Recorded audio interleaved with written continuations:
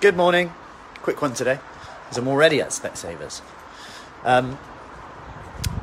About failing miserably, and how we sometimes beat ourselves up about failing miserably.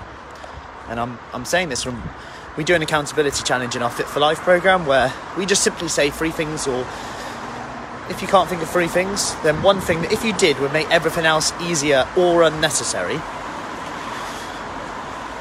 And in one of the things, one of the ladies said, I failed miserably yesterday. I did a workout, and a 1-minute workout, but I didn't, ... And it's interesting because when you look back then, if you ask the question, 3 months ago, if I would have done a workout and done this little workout as well, on a bank holiday, would that have been failing miserably, or would that have been a good day? And my point here is what we're doing right now becomes so normal that we fail to give ourselves credit for it.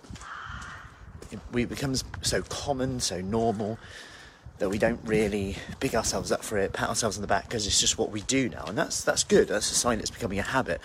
But then when we don't do something, our attention's on it, and we're like, didn't do that. And that's a positive. I've talked about this a lot. It's still a positive that you want to do better. But it's also important just to give yourself credit and go, yeah, actually, I did that, and I'm calling it failed miserably. Think how far I've come. What an opportunity to, think how far I've come. Wow. Because that's where the confidence is, and that gives you the courage to keep going. When maybe you would have failed in the past by just giving up because you're not doing it. And actually, the key thing is that the person who gets the best results is just the person that keeps going. Because that's pretty much the difference. Like, I can ask the question, I ask it every day when I speak to people who say, yeah, I'm interested in what you do. And I say, what have you tried before? And how long have you tried it for? Well, not too long. I did it for a bit, and then we've got to get through, okay, what's the obstacles? Why do we stop? Because that's always going to be the key thing. So, I hope that helps. Any questions?